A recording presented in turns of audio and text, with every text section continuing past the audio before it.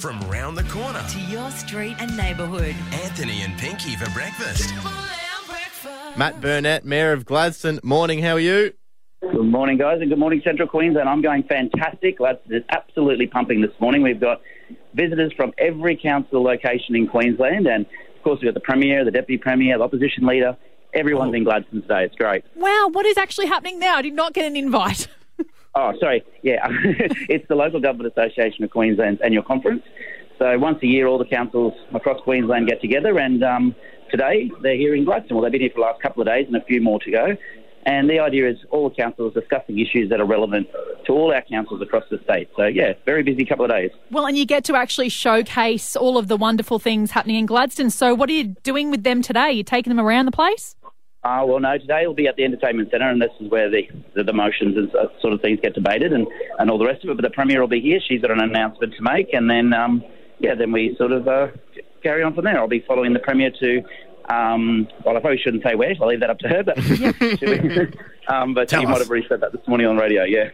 Nice. Hey, it's already like 26, 27 degrees in Gladstone, and all you guys generally dress quite formal, suits, jackets, blazers, maybe a pantsuit.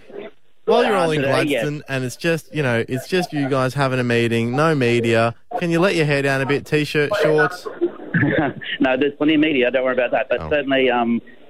T-shirts and shorts maybe tomorrow afternoon or something like that. And hopefully, as I was saying to the delegates last night when we welcomed them, is that they spend a few days, enjoy the region, get to Agnes Water 7070 out to the Boyne Valley and spend some time in Central Queensland as well. So, yeah, pretty good time. Look, we also wanted to touch base with you because, of course, bushfire season really did start up again over the weekend just after Get Ready Queensland Week. A little too early, a little too soon. Thank you very much, bushfires. But, how are things going now?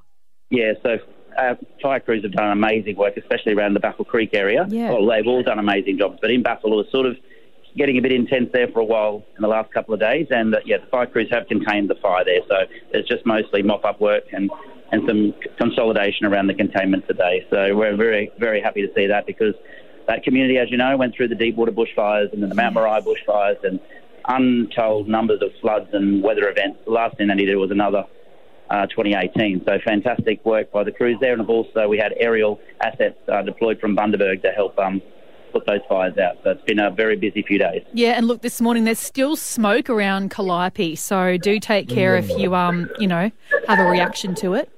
Yeah, absolutely.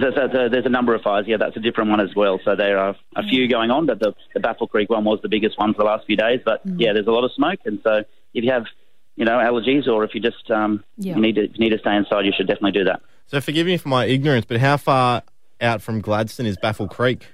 Well, it's about an hour and a half. So depending on how, how you drive. If you stick to the speed limits, it'll take you about an hour and a half, hour 45. But obviously, it's close to Bundaberg, actually. So you're driving towards Agnes Water.